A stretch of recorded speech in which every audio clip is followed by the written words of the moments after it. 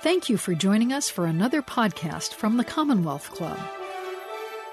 Hello and good afternoon to those of you who are watching on the West Coast, and good evening to those of you on the East Coast. My name is Mariah Balingit, and I'm an education reporter for the Washington Post. It is my pleasure to be your moderator for today's special event, a student summit on civics. This summit is being brought to you by the Commonwealth Club of California in association with CivX Now, a national coalition of over 100 organizations that are focused on improving civics education and promoting civic engagement for all students. The Commonwealth Club, a member of this coalition, recently launched Creating Citizens, a civics education initiative that receives primary support from the Court Foundation. Could there be a more important time in recent American history than now to embrace civics education? In this presidential year of 2020, we are experiencing a pandemic that has transformed the world, an economic recession, racial unrest on par with the 1960s, a battle over the future of the Supreme Court, and historic wildfires in the West. Our young people are deeply affected by what's going on, and they are powerful forces for change. Many adults stress the importance of civics education as one significant way to prepare students to address these issues. Yet we don't even ask the students themselves what they think. What do they need in order to become civically engaged? And what do schools need to do to improve the relevance and impact of civics education? This is why we have gathered here today to hear student perspectives on civics education and its role in solving today's pressing social and racial justice issues. I'm coming to you today from Washington, D.C. I'm joined by 4 super duper smart high school students from around the country. All of them have participated in CivX Now's year-long Equity in Civics Youth Fellowship Program, and each of them is bound to be a future leader of this country. Joining me today from California, Anaya Bankston, a 12th grader at Oakland Technical High School in Oakland, California. Viren Mehta, a 10th grader at Oxford Academy in Cypress, California. Closer to me geographically, we have Matt Green, a 12th grader at Red Bank Valley High School in New Bethlehem, Pennsylvania, and Marcus McNeil, an 11th grader at Fenway High School in Boston, Massachusetts. Welcome, everyone. I am very excited to start the conversation, but one final note before we jump in. If you have a question for me or for any of the students, please post it in the YouTube chat box or the Facebook comment section, and they will be forwarded to me during the program. I also wanted to briefly say that I've been writing about schools for about a half dozen years and have been writing about youth issues for even longer than that. And 2 things have really struck me. First of all, teenagers today are really freaking smart. They're way smarter than we were at their age. And second, when we don't listen to them, we end up creating really, really bad policy. And it ends up being bad for everybody involved. So what I hope for today's participants is that you leave this conversation with a radically altered perspective about how we should make policy that involves youth, that we should involve them as real, legitimate voices and not just as tokens, that we don't just pat ourselves on the back if we bring in one student or talk to one young person. I really think that they need to be an essential part of the policymaking process. So let's jump in. Given all of this, do you think adults and particularly policymakers are listening to young people? And if not, why not? I feel from my personal experience right now that there are some adults who I think have made great efforts to elevate student voice, but I think there's also a great amount who hasn't. And I only say that because students are continually still leading protests and meetings within their schools, asking for their voices to be heard. So I think there's definitely still some improvement that needs to happen between the adult and student relationship. Yeah, I definitely think that, a lot of adults, I would say, do a very good job of listening to, younger people like us. But then there are some adults who could really care less of what we have to say. And, that really hurts our feelings a lot because, Mariah, like you said earlier, we're really smart. And, I think sometimes our ideas are a little too much for adults. And sometimes our ideas kind of aren't aligned with adults specifically. So maybe that's why they disagree with us a lot. But I think adults need to start learning how to be more open with younger people. Adults, people always say, well, as you get older, you gain more wisdom. But I like to think that younger people have a fresh perspective on life. They haven't been around as long, and that could be a bad thing, but that also is a good thing. It's just a new way to look at things. I completely agree. I think that we need to stop looking at age as a factor of knowledge. I think that there are a lot of teenagers out there who are really interested in policymaking, but nobody wants to listen to them just because of their age. And I think we need to stop doing that. I do agree with Anaya that we have made steps to do that, but we need to make continued steps to bridge that bond between our adults, our policymakers, those that are in office right now, and with the youth. Well, one of the things that struck me when we spoke before is that some of you are actually involved in get out the vote efforts. You are helping and encouraging adults to vote when you can't vote yourselves. So what would you guys think about, there are definitely policy, there are proposals in different places, including in DC, to lower the voting age for certain elections to 16. What are your thoughts on that? Well, I believe that especially for local elections that the voting age should definitely be lowered. And I think that young people should definitely have a choice in deciding who is leading their cities for sure, because our office holders and their decisions impact young people directly. And so we should definitely have a choice on who's running and leading our city. Yeah, I think number one, I fully support lowering the voting age to 16. And I think the reason for that is being, like Anaya was saying, it starts locally, and we need to figure out who best represents us and who are the people that we want to put in office in order to represent our values. And this is the thing I always refer to when we talk about lowering the voting age. You don't start teaching the alphabet at age 20. You start that as soon as you can. So if we start teaching how to vote at 18, it's kind of too late. You have to make the impact early. I think that allowing people to vote at a younger age definitely would foster things like political participation. A lot of teenagers right now are really interested in politics, but they can't sort of voice their opinions because of systemic barriers that prevent them from doing so. I think that allowing them to vote could allow them through the ballot to voice their opinions and also allow for more political participation so that when they grow older, they can have that knowledge and be active citizens to foster democratic ideals. Great. Well, I wanted to go back for you guys. And I want you guys to try and remember when you weren't vocal participants in our democracy. How did you get how did you get to where you are now, where you're confident, you're out there, you're involved in political campaigns? It takes a lot of confidence. It's a little bit scary. How did you get there, and how did you find the issues that really, touched your heart? Well, I think that, for me, it wasn't always a straight path to, this type of confidence. And it all kind of changed gears as soon as I got to high school. So if you were to ask me what kind of middle schooler I was, I would say very reserved and quiet. Like, you would usually find me in the back of a classroom, just like not participating at all. And I had a conversation with one of my former middle school teachers, and they were telling me, they was like, Marcus, you need to apply yourself, and you need to start focusing on things that you're passionate about. And, over the years through middle school, I started gaining that confidence. And as soon as I got into high school, it was kind of a fresh slate for me to start kind of over again with myself. And, I'm starting to gain this confidence. And as, a junior, I'm very proud, and looking back, I'm just proud of the progress that I've made. And I'm glad that I'm here like tonight with you all and talking to our viewers, because I don't think I could do that in middle school. Well, yeah, and I'd love to hear, too, from any of you, if your civics education played any role, or if it didn't, if the CivX program helped at all.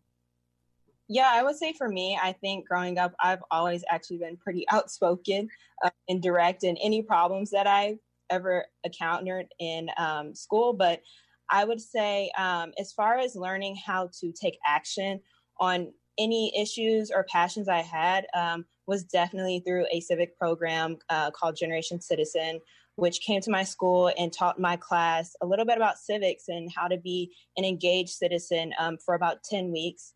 And just through that program, I was able to advance my skills, not only in civic education, but just understanding how I can actually take action on issues that I have. So learning how to create petitions, email local officials, things like that. So civic education has been a big part of my advocacy. Yeah, I agree. I think that at a very young age, I was also outspoken, but before civics education or learning what civics was, I didn't really have a method or a way in order to sort of speak out about things I found interesting to me, such as climate change, such as poverty, such as homelessness, all of these issues. I noticed them at a very young age, and I was like, what can I do to help other people? How can I speak out in my democracy to help other people? And there just wasn't a route for me until I started doing things like learning speech and debate, which was a big thing because it allowed me to learn a lot about politics. It allowed me to learn a lot about speaking out about issues, specifically climate change in my context. But I want to stress the idea of how it all starts with the school. The ability for the school to give us things like civics education is key, because we will never have another route to speaking out in a democracy about things we feel passionate about if the school doesn't give us the resources or sort of the classes or the knowledge in order to do that in the first place.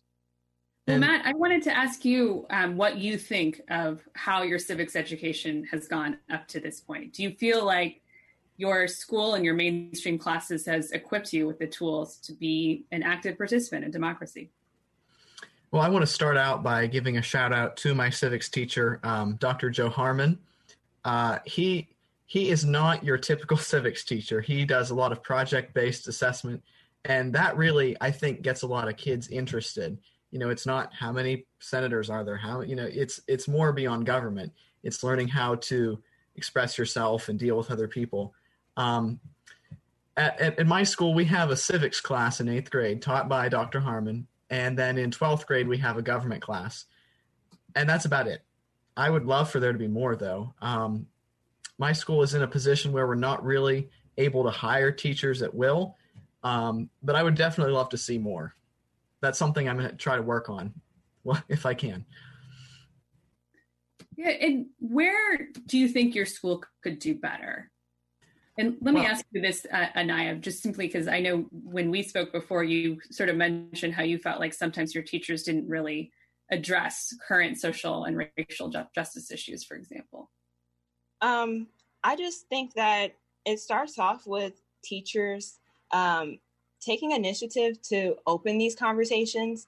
And I noticed that a lot of our teachers in schools tend to avoid uncomfortable or political conversations in class. But as Varen mentioned, it starts there. This is where students are able to learn to express themselves, where students are able to grow their knowledge in civics and world issues in general. And so I know for me, I just feel like if teachers would be more open to taking the time out, allowing students to engage in conversations, building consensus on issues that may be affecting either their school or their environment, opening these conversations in the classroom, it needs to start there and not being afraid to touch on these uncomfortable conversations.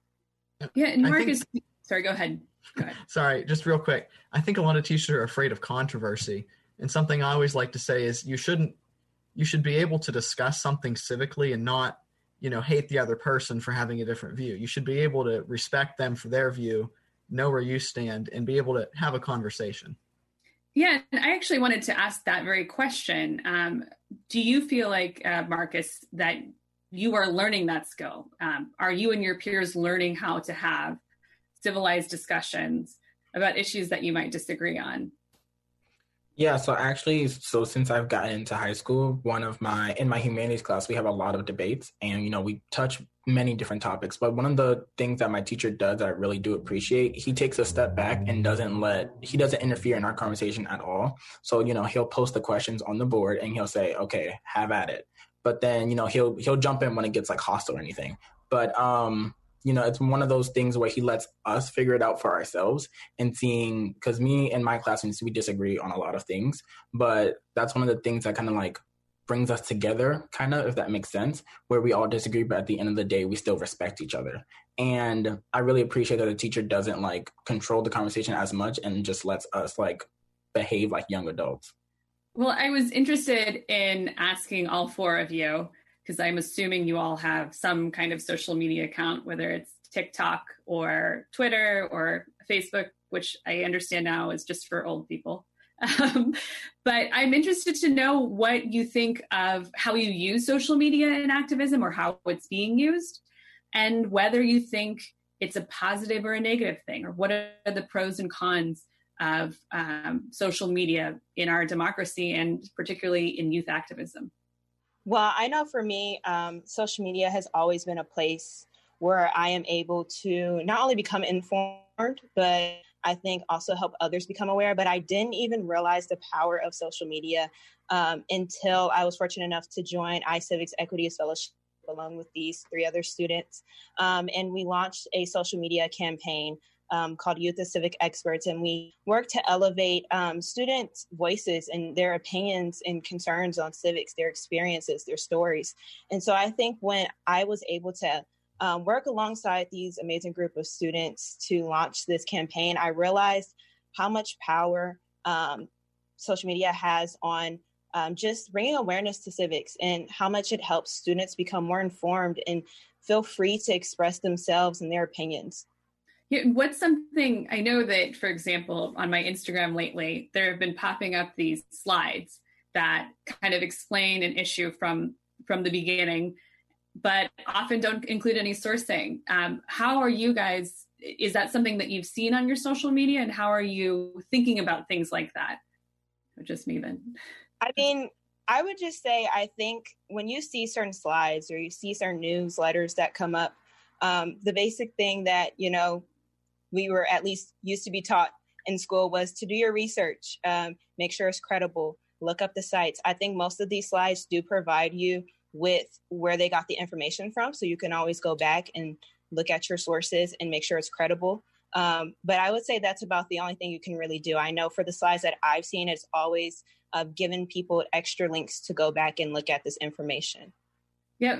So, go ahead, Matt. Like you were saying, a lot of them aren't credited. And a lot of those I've seen them and I've thought, I never thought of that, or I didn't know that. So I go and look it up, and it sparks more research, even though it wasn't credited. I would like it to be credited, but that's okay. Yeah. Have you ever looked at something or seen a tweet or seen a slide, and has it changed your mind on anything?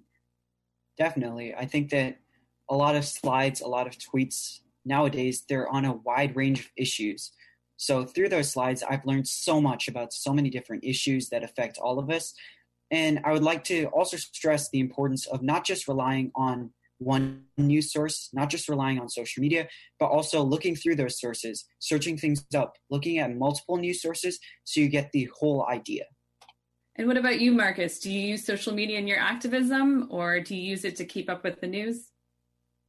I kind of use it just for a little bit of everything. I communicate with my friends through social media, and I find that, social media, like Anaya was saying, since we used it for our social media campaign, it's just like, it's fueled my love for social media just a little bit more, because I truly see the power of, tweeting something and having it get attention for something that you care about, and then seeing how that impacts other people down the line. So, me personally, I've been affected by, positive tweets, and it's kind of changed my mind a little bit, because it's like, I didn't think of it that way, and it allows me to open up a little bit more to other opinions. Well, yeah. Can you give me an example of where that happened? Okay. Sorry to put you on the spot here. No, it's okay. I remember seeing a tweet on Twitter that, talked heavily about, our politics, and specifically more on party lines, and I'm not going to touch in depth about it, but it talked about one side versus the other, and how they both have very different political views, but they're all just trying to get to one main central point, and that's just keeping everyone safe. And not saying that one side is better than the other. I'm just saying that it changed my mind a little bit, and it forced me to be a lot more open to accept other people's opinions and political affiliations. And it was really surprising, because I see myself as a very closed off person when it comes to different opinions. But, through that tweet, like I said, it was a very powerful tweet, and it really changed my views about certain things. What about the rest of you? Have you ever seen a tweet, or has social media played any role in forming your views? I think that what Marcus just said is really amazing, because it's happened to me as well. When I see on any sort of social media platform, I always look and consider that sort of viewpoint. And you have to be open to these other viewpoints if you want to decrease things like political polarization, just people that are not open to any viewpoints. And being open to others' viewpoints, and things that I've learned from speech and debate, is that you should always be open to other people's viewpoints, because otherwise we won't have a sustainable democracy. And there have been tons and tons of posts that I've seen that may not share the same views as me, may not share the same ideals as me, but I always go through them and look at them and sort of learn what the other side's arguments are, and sort of how can I help them with whatever issue they're going through. I think a lot of people get stuck, this is what I think, this is what's right. But there's always another side to an issue. And I think, like Viren said, you have to be really open to listening to those in order to create good discussion. Well, speaking of civil discourse, I wanted to ask to get your assessment of how the grown-ups are doing today in politics, on the Hill, in the government. How would you assess the state of politics today, and how do you hope that your generation, when you guys run for office, and we have the opportunity to vote for all of you, how do you hope that your generation will be different? I think, well, to answer that in one word, I think it's very scary what's going on right now. And I'm still holding on to that hope that my generation is a generation that's going to change a lot of these issues that are going on right now. And I think that my generation is going to be the generation that's going to unify everyone, because I think adults these days are very close-minded about other people's opinions. And it's weird how adults are so close-minded, but then you have younger generations like us where we accept everyone for whoever they are. And I think it's just very scary of how adults view things and how closed off that they can be. I mean, just to add on to what Marcus said, he said it perfectly. I feel like right now, just if I'm assessing politics and our politicians, I feel like it's very selfish. And I see a lot of the conversations, looking on the news and seeing how a lot of the things that are brought up are just about one person, and we aren't looking at the bigger picture and finding ways to make this democracy better as a whole. And I think right now we need to really focus on, and I hope that my generation can focus on, running a government that is of the people, for the people, and by the people, because that's what it's really about. It sounds like your stump speech. What about you, Matt and Viren? I'm really interested to hear your thoughts on sort of the tenor of our government right now, the tenor of politics. Yeah, I definitely agree with what's been said so far. I think that if there was one word, it would definitely be, just like Marcus said, scary. I think that at the end of the day, we're all people that want to be ruled by a good government that we can have a say in. And regardless of our political affiliations, we can put that aside and work together towards a common goal, which is definitely that we all want to make the world as safe and as inclusive to everyone as we can. So I think that breaking down those political barriers, political polarization has hurt a lot of people, especially things like passing foreign policy in our schools. Definitely political polarization has made it a very toxic environment to sort of speak out and have a voice, because a lot of other people will just disagree with you without looking at sort of your viewpoints. And I think that a lot of adults in sort of our government right now are the people that foster those sort of ideas that if you disagree with me, you're wrong and you're bad, instead of actually looking at what they do. And I think that this has a very real effect on us as the United States and as a country that fosters democratic ideals, because if we can't agree on anything, then we're not going to get anywhere, which is really important, especially with preventing a backslide to authoritarianism. This is why we live in a democracy, because we're allowed to speak out and have that voice and have some debates about it, but still we can agree and come together as one. And like Anaya said, have a government for the people. What about you, Matt? And building on all of that, it's been said very well. Like Viren was saying, there's a lot of political polarization these days, like two camps slinging mud at each other. We all live in the same country, so we don't need to fight each other. We should unite. We're all, like it's been said, we're all fighting for the same thing. We want a good government that is for the people, and we can't get that until we stop fighting each other. And do you find that you and your peers, do you have a classmate with whom you disagree with wholly, that you still manage to have civilized conversations with? And how did you get to that point? How about you, Matt? Yeah, there's growing up in a rural area, there are a lot of people that are of the mindset that my idea is it, and so I find it easier just to how do I want to word this? Not come out boldly something at first and give my opinion, but like kind of, don't push it on them. Have a nice civic discussion. But I do have a lot of people who I disagree with, and that's fine. I'm okay with that. What about you, Marcus? I think building off of what Matt said too, I think he phrased it very well from my viewpoint as well. I have a lot of people that disagree with me, and we may not like talk about our disagreements as much, but I'm still at the end of the day going to respect you. And I'm not going to like bash you for whatever you believe in, because that's just kind of what makes us human. We're not all the same. And we kind of have to do that in order to, build this country that we're talking about being unified. We need to accept each other's differences. And Viren, I know you're involved in speech and debate, so you're practically an expert on this. Can you tell me about a time where you had a discussion that could have turned fraught that you managed to keep civilized?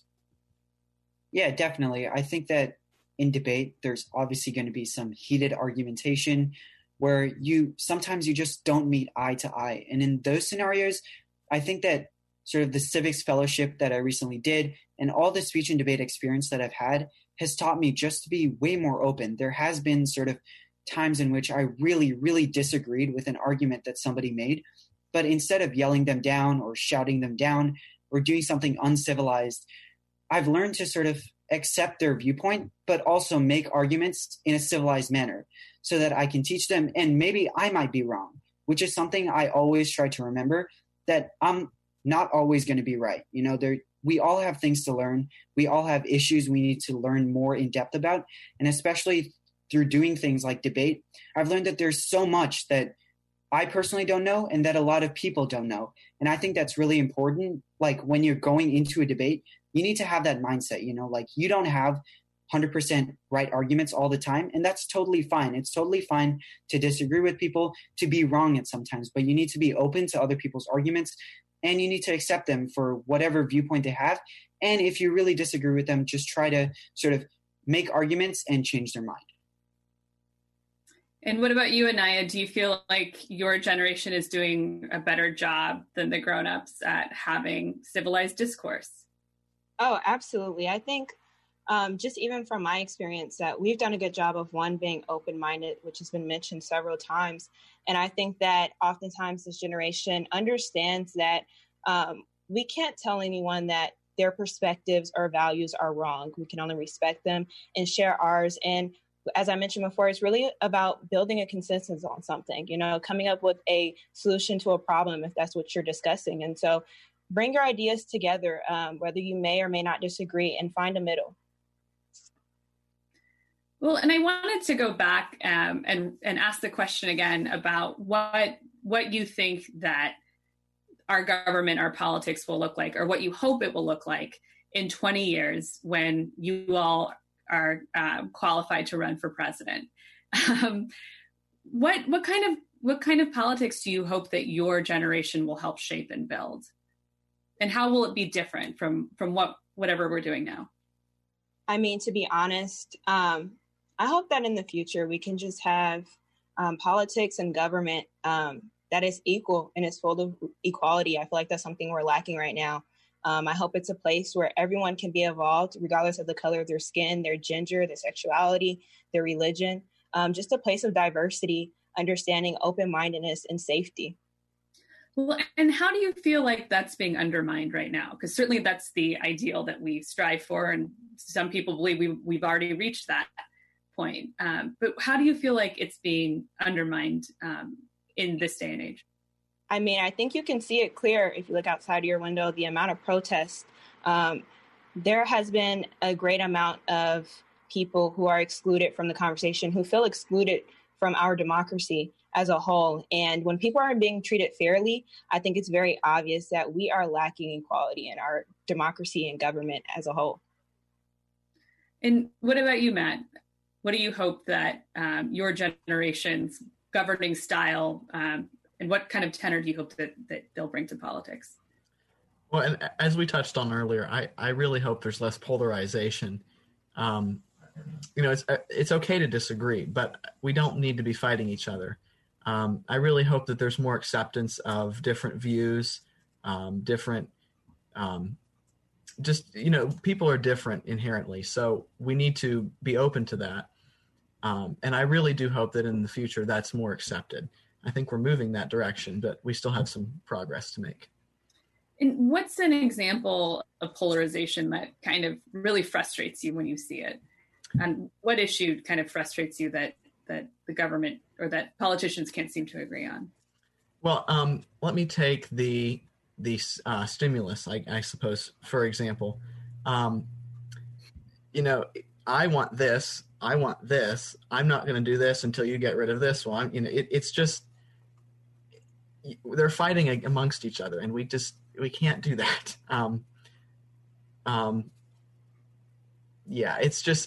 We need to agree on something, and we need to agree to disagree. I think that's a perfect example. Absolutely. And what about you, Marcus? What will President Marcus be like? I would say a person that runs a lot on trust, because in these day and ages, there is a lot of mistrust within our government and the politicians that we have elected. And, I think it all starts with as soon as someone casts their ballot for someone, you're trusting that person to represent you in your community.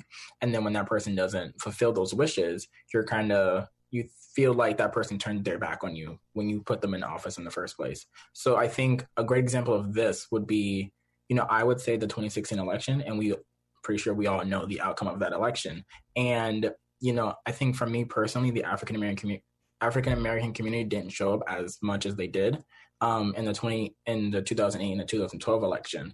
But I think, once they realized that we need to trust a lot more and really think about our decisions whenever we cast a ballot, and don't just throw away your ballot, because I don't trust this person. I think, doing your own research and not listening to the outer voices and everything, trying to sway your opinion, but really making the decision for who you want to represent you. And Viren, do you have any views on this? Yeah, so I definitely think that two things, polarization and accessibility. So in a government 20 years from now, when maybe we are policymakers or we are the president, probably I would say that we definitely need a government with more accessibility to a lot more people and less polarization, just like everyone else said. I think that a great example of this would be the 2020 presidential debates. I think that a lot of people just found out that no one could find any unity. No one was agreeing. No one was talking about policy. Rather, it just disintegrated into a bunch of ad hominems against one another. So it just shows how sort of having less polarization in a government is key to having effective policy and making effective policy and changes in the world. And so I think that is definitely a prerequisite to having an effective government and a good democracy. Well, I know that you are 4 people in 4 different communities, so you can't speak for your whole generation, and I won't ask you to. But one of the things that is troubling to me, as both as a journalist and as an American, is the fact that our citizens, there's a declining trust in government, in media, in all kinds of other civic institutions. And I'm interested to know, do you think that mistrust extends to your generation? And if so, why? Do you feel like these institutions have not served your generation well? Who wants to start? I guess Anaya. I mean, that's a really good question. I feel like part of this generation has definitely lost trust, especially for the simple fact that some of us, as I mentioned before, may feel excluded. And as Matt has mentioned, there hasn't been a lot of conversation around policy and how we're exactly going to change this world for future generations and even today. So I think that is some trust issues in there. But I also feel like this generation is very determined and we understand our position and what we want. And so I think regardless, we understand why it's important to vote, why it's important to be involved. And we are willing to work as hard as we can to change this. What about you, Matt? Do you feel like you and your classmates, do you see this mistrust extending to them? Do you see them reluctant to get involved or reluctant to vote? Yeah. At my school, we have a policy that prohibits the use of cell phones throughout the day. And a lot of students don't like that, of course. But there's a lot of hostility towards the administration. And instead of, talking to them and saying, we would like a change here, they just move on with their lives. And I think that's something that is important. You can't just sit there and watch and complain to yourself. If you have a concern, you need to voice it respectfully, of course, and make sure that people know where you stand. So do you feel like they feel like they're powerless, that they don't really have any autonomy to change their situation? Yeah. And even if you did talk to the administration and they didn't listen to you at first, you can keep trying, persistently, and you'll eventually get there. They do feel powerless, though, because they're not included. But I think they're not included because they don't voice their opinion. So it's a sort of a downward spiral. Yeah, exactly.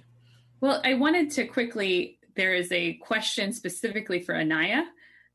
What do you think of 16-year-olds to vote for school board? One argument for it is that 16-year-olds are likelier to vote and remain lifelong voters than many 18-year-olds who register and then forget to vote in November because they are busy with school and work. So do you believe that 16-year-olds, are you interested in having a say in who runs your schools? And what difference do you think it would make if teenagers could actually vote for school board? Absolutely. I feel like that is where it should definitely start. I mean, we are the students, and we want to have a say on how our curriculum is ran, who's teaching us, who's representing our districts. And so I think that students should have a choice in deciding who is leading and representing their school district or their schools, because I think it would influence a lot more students to vote in the future. And I think it would influence a lot more students to become involved and understand that their voices matter. And I think right now, a lot of students are discouraged from using their voice because they feel like there's an age limit on voting. So why am I speaking? But let's go beyond the ballot and really work hard. And if we can get students to vote within their schools, there can be so much more change. What about you, Marcus? Do you feel like 16-year-olds in Boston would be interested in the local school board race? And what's something that they might be able to change if school board members had to be accountable to actual students? Absolutely. I think that in my personal experience, I have classmates of my own that have a lot of powerful ideas, but they feel discouraged to use their voices. And I kind of have to push back a little bit more in that opinion because, start using your voice as a microphone. And, going back to the school board race, I think we need to start allowing teens to run for these races because that would really shake up the conversation a lot. And that would you would offer the student perspective a lot more if you had a majority students on school boards. You would see a big difference in how curriculum would be shaped for a school district. And, in my personal experience, I serve as, the student advisor to the superintendent of Boston Public Schools. And, I really appreciate my superintendent for allowing me to offer my perspective on such a high profile role as she holds as superintendent of the district. And I think my advice to other superintendents or principals, assistant principals, whoever's listening who has those type of titles, you need to start allowing students to work for you or offer their opinion on how you're doing for your job. But you don't get to actually cast a vote when the school board makes a decision, right? No, I don't. So, I mean, that's a huge difference. You get to play this advisory role, but yeah, they don't necessarily have yeah. Mm-hmm. Interesting. So it would be fascinating to see more teenagers. There certainly are teenagers on school boards in some places, but if they were to eliminate maybe a minimum age and allow 16-year-olds to run for office. What about you, Matt? If you were on the school board, what's something that you would try and change? I think at our school, we've had a lot of electives cut. And that students electives are what keeps students in school, in my opinion. Education is important, but the extracurricular activities reinforce your major concepts. So I think I would push for more support for extracurricular activities. And I think that school boards could benefit if they communicated a little bit better with the community about what was happening, taxpayers specifically. This is how we're using your money, not just, we're voting on this. And, I think there's a lot of change that can be made. Yeah, I'm interested to know too. So one other question from the audience. Do you believe politics these days have become a matter of personal opinions and advancement rather than what is best for Americans as a whole? And how do we fix this? How about you, Viren? How do we fix it?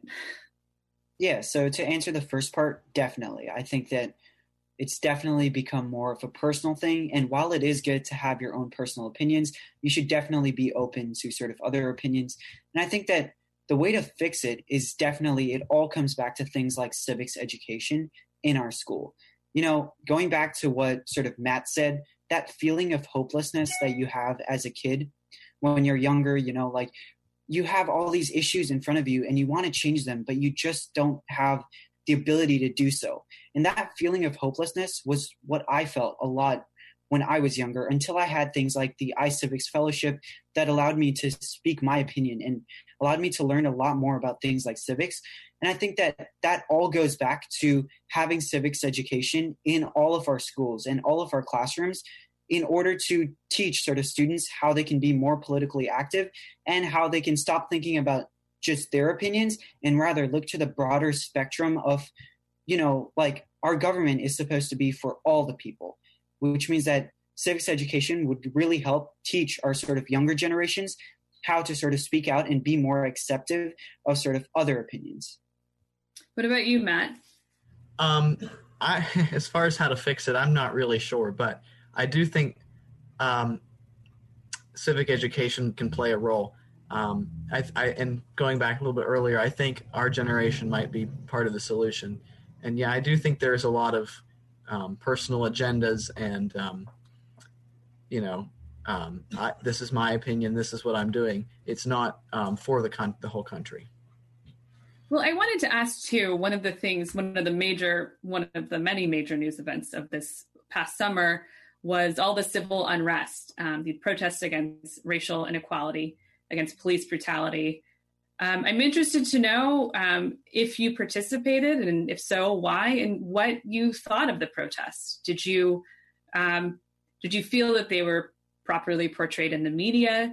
Did you feel that they were effective? Let me start with you, Viren. Yeah, so I definitely think that these protests are good for a democracy because it definitely shows that we have the power to and the will to speak out. I've always been talking about, protests as a way to speak out in a democracy. They're a great way as long as they don't resort to things like violence. And I think that you can just see that through things like the climate strikes, all the Black Lives Matter protests that are going on, and especially in my context, when I was doing things like looking into climate change and how I could help with things like climate change, I looked to the massive youth strike that was going on, led by Greta Thunberg and all these other youth activists that just showed how much power we have as a society if we can come together and have unity. And so I think that protests are definitely a great way to sort of express your opinions. And I think that these protests are great, provided that they don't go into things like violence. And I think that these protests are a great way that people sort of speak their opinions. What about you, Marcus? Did you participate in any of the protests? And what were your sort of thoughts on whether they were effective or whether they will be effective? Yeah, so after the unfortunate killings of Breonna Taylor and George Floyd, I participated in a protest in Boston a few months ago. And, the media was kind of one-sided a little bit and kind of just showed the looting that was happening in Boston. But from my personal experience, I think, number one, that was a beautiful protest that I went to. And you saw one of the things that made it beautiful was the different kind of people that were out there. It wasn't just one group of people. So it really showed everyone these different types of people who had different types of opinions, but also came to one goal where we need to like just have equality in general. And I think that the media did a very poor job with portraying these protests around the country. And, it's really a shame that they would just show that part, but also just never talking about like the peaceful stuff that was happening throughout the day. And Anaya, one of the things that really impressed me about Oakland was that a lot of these marches were organized by teenagers who in the end didn't get a whole lot of credit for pushing that movement. And there were also students that successfully in that area who campaigned to get police out of schools and were successful. I was interested to know if you participated in the protests and if you feel like what do you think that they demonstrate in terms of like the power of the youth voice? Well, first off, my school is actually one of the schools to initiate a protest, which was absolutely powerful. And while I wasn't able to participate, I think these protests are needed. And I think it's been said several times, no justice, no peace. I think people are tired of being brutalized, being treated unfairly, being excluded. And so I think these protests are needed. And I just think it really just shows how powerful the youth are and how much devotion we put into creating change. It was something that definitely empowered me. So I definitely think these protests are needed. And reposting a picture of Breonna Taylor, George Floyd isn't enough. I think this was a great example of taking action. What about you, Matt? Sorry. I just wanted to add really quick. I think that the problem of the media sort of portraying these protests is that when you take a step back and really look at what the media wants, it's not about sort of portraying the movement correctly, right? It's about getting the best story that will get a lot of people to watch it. And like when you really take a step back and look at, you have those two things, you have the looting and the peaceful protesters. Which one is going to be a bigger story that attracts more people? Obviously, talking about people that are looting is what the media wants because that spurs sort of drama that therein gets them more stories and gets them more views. And I think that really is the fundamental issue here with the media portraying the protests as just a bunch of looters, a bunch of rioters. I think it's because the media puts so much attention on that 1% that is looting and protesting that it becomes a thing of disregarding the entire movement and the entire protest because that 1% is looting, because the media puts so much attention on that. That is a very powerful and fair criticism. And I think it also speaks to what we've been talking about this whole time, which is polarization. It's a lot easier to ignore people's arguments if you focus on a select few that are in the extreme. Matt, I wanted to ask you, I know you're in rural Pennsylvania and we don't typically associate these protests with places outside of urban areas. Were there any protests in your area and did you participate and what did you think of them? No, unfortunately, there weren't really any in the area. And it would have been about an hour away from me. I think there were some in Pittsburgh, but I did not participate, unfortunately. But as has been said, I really do think that they are essential to make change. If we just sit back and we don't show that we disagree, then no one knows that we disagree. You need to tell people respectively through protests that we don't agree with what's happening. We want change. And as Viren was saying with media and looting and all that, a lot of people do associate protesting with looting and destruction. That's not what it's about. It's about peacefully expressing your opinion. And it's really gotten a lot of people hung up that protesting is burning and rioting and looting. It's not that. Well, I wanted to shift gears a little bit. I actually just wrote a story about the fact that President Trump, one of his goals, if he is reelected, is to make history education, U.S. history education, more patriotic. He blames the looting on bad history teachers. He says that schools are teaching children to hate America. I'm interested to know what you think of your history education. And if in fact, the teachers have taught you to hate America, or if there are things that you believe should be included or that shouldn't be included. Matt, why don't I start with you? I'm not sure that I've ever been taught to hate America. I actually believe that when you teach history, you're especially American history, you're fostering a love for the country. If you talk about what's happened and what's worked and what hasn't, you're inspiring the next generation to either repeat what worked or not repeat what didn't work or what isn't right. A history education a lot of times is looked at as boring, but I do think it's essential for change because we know, that didn't work 100 years ago, so let's not do that again.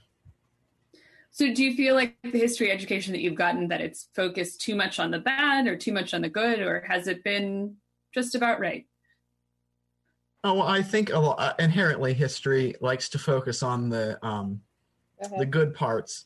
And I think a lot of teachers are trying to engage students, so they focus on the good. They don't want to be depressing. But I do think it's essential that we cover everything, not just the happy, rosy parts. And what about you, Anaya? Do you feel like there are voices that have not been included that should be in your history education?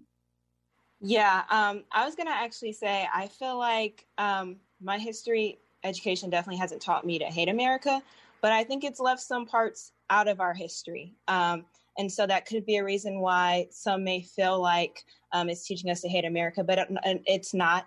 And I think there actually needs to be more included in our American history, as Matt mentioned, so we can know what not to repeat in the future.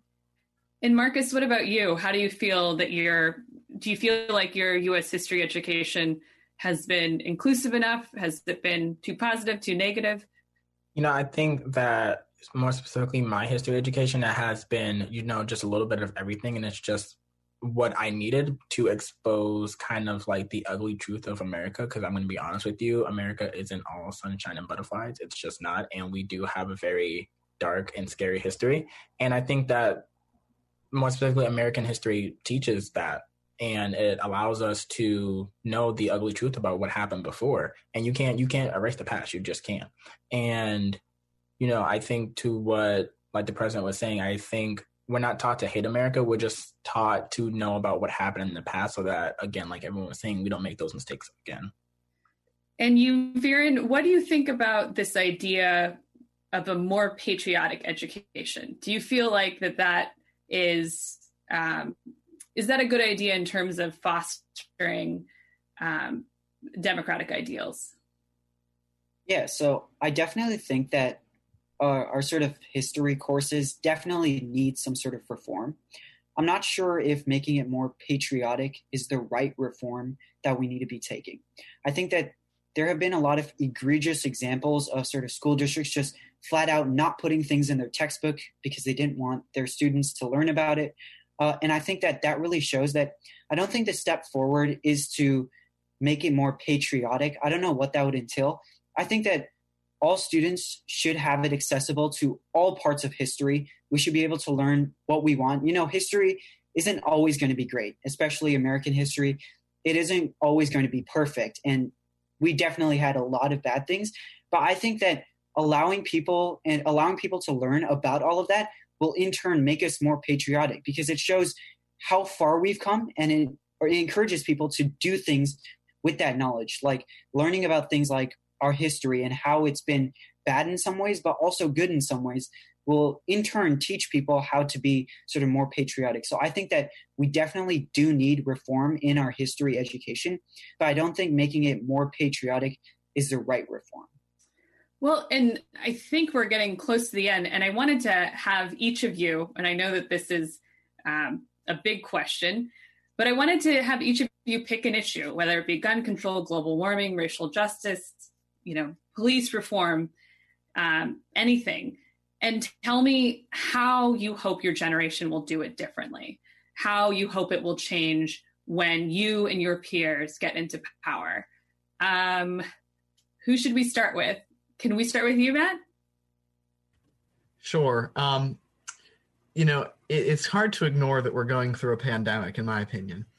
And I'm starting to think that maybe masks and social distancing and all the things that you can do to prevent an outbreak, maybe we should never get rid of those. Maybe those should last forever. No one wants to repeat this. So I think maybe what I'd like the future to learn from this time is that what's right for everybody isn't always comfortable. No one really likes to wear masks, but they're essential to protect other people. And again, I go back to with masks. A lot of people think, oh, I don't want to, but you shouldn't think that. You should think I'm wearing it to protect other people. I think there could be more empathy in future generations. It's a great answer. What about you, Viren? Yeah, so for me, it's always been climate change. That's the one issue I've always spoken out about, whether it was in the fellowship that I did or the soapbox speech that I made about global warming. It's all about creating change around global warming. And I think that, we need to focus on passing more policy around things like climate change, rather than just sort of trying to strike emotional appeal in people. I think that actually creating those policy changes is far different than just making people feel emotional about the effects of global warming. I think that our generation needs to do a lot better in things like passing concrete policy to help people across the world with sort of things like climate change and global warming. And recently, my district actually got things like zero emission school buses, which I think are just a phenomenal idea in paving the way for a more clean sort of source of energy and having a more clean environment. And I think that those sort of steps are essential that we need to take in order to foster sort of a better community and have sort of less global warming happen. And what about you, Marcus? What's the issue that you would like to tackle and that you hope that your generation will do differently? So the issue that I really want to focus a lot on is racial justice, because I do really want to point out that racial justice should, under any circumstances, not be controversial at all. Like, that's just like the bottom line for me, that this cannot be controversial. And we're just asking for just a simple thing to be treated like everyone else. But I can't ignore that there are other issues that we do have to tackle as well. And, everything's important. I would just say I'm going to focus a lot on a little bit of everything, but mainly racial justice. But, we do have a lot of work to do. And yeah. Well, I look forward to your school board candidacy as well. And Anaya, tell me what you hope that, pick an issue and tell me how you hope your generation will tackle it differently. Mine's is the same as Marcus, definitely racial injustice. And I really just hope that in the future, one, the color of your skin doesn't determine your existence and values in our country, and that we can just really rebuild a justice system so that justice can actually be served. Well, great. Thank you all so much for your time. Unfortunately, that is all the time we have for today's program. Once again, I wanted to thank the Commonwealth Club and Civics Now for putting together today's program. And a special thank you for the students who joined us today, Anaya Bankston, Viren Mehta, Matt Green, and Marcus McNeil. The club will soon be posting this video along with other civics education resources on its website at www.commonwealthclub.org. I am Mariah Blingett, and this is Student Summit on Civics. And this Student Summit on Civics is now completed. You've been listening to the Commonwealth Club of California. Hear thousands of our podcasts on Apple Podcasts, Google Play, and Stitcher. If you like what you've heard, please consider supporting our work and help us bring 500 programs a year to listeners like you. Go to commonwealthclub.org/donate. Think your way around the world with our travel programs to exciting domestic and international destinations. And when you're in the Bay Area, please join us live at our events. Thank you for listening and for your support.